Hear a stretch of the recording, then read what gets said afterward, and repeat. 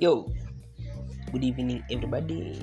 Today we are here for some kind of business and sharing of ideas and ideologies about youth and community guidelines. So today we discuss about bullying prevention.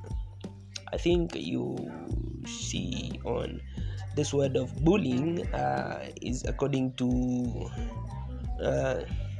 defeat or affected of some of the reason according to the people around the world, around the community, so as this can be or can make some of misunderstanding between one or the community people surround there.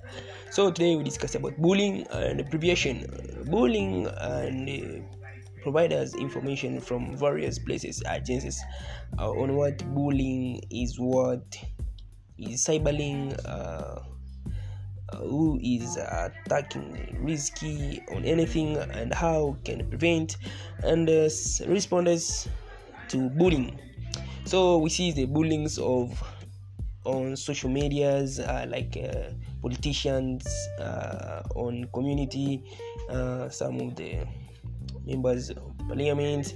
We see to the schools, some of the students are bullying on the community. We enjoy that but most of all cases are solved.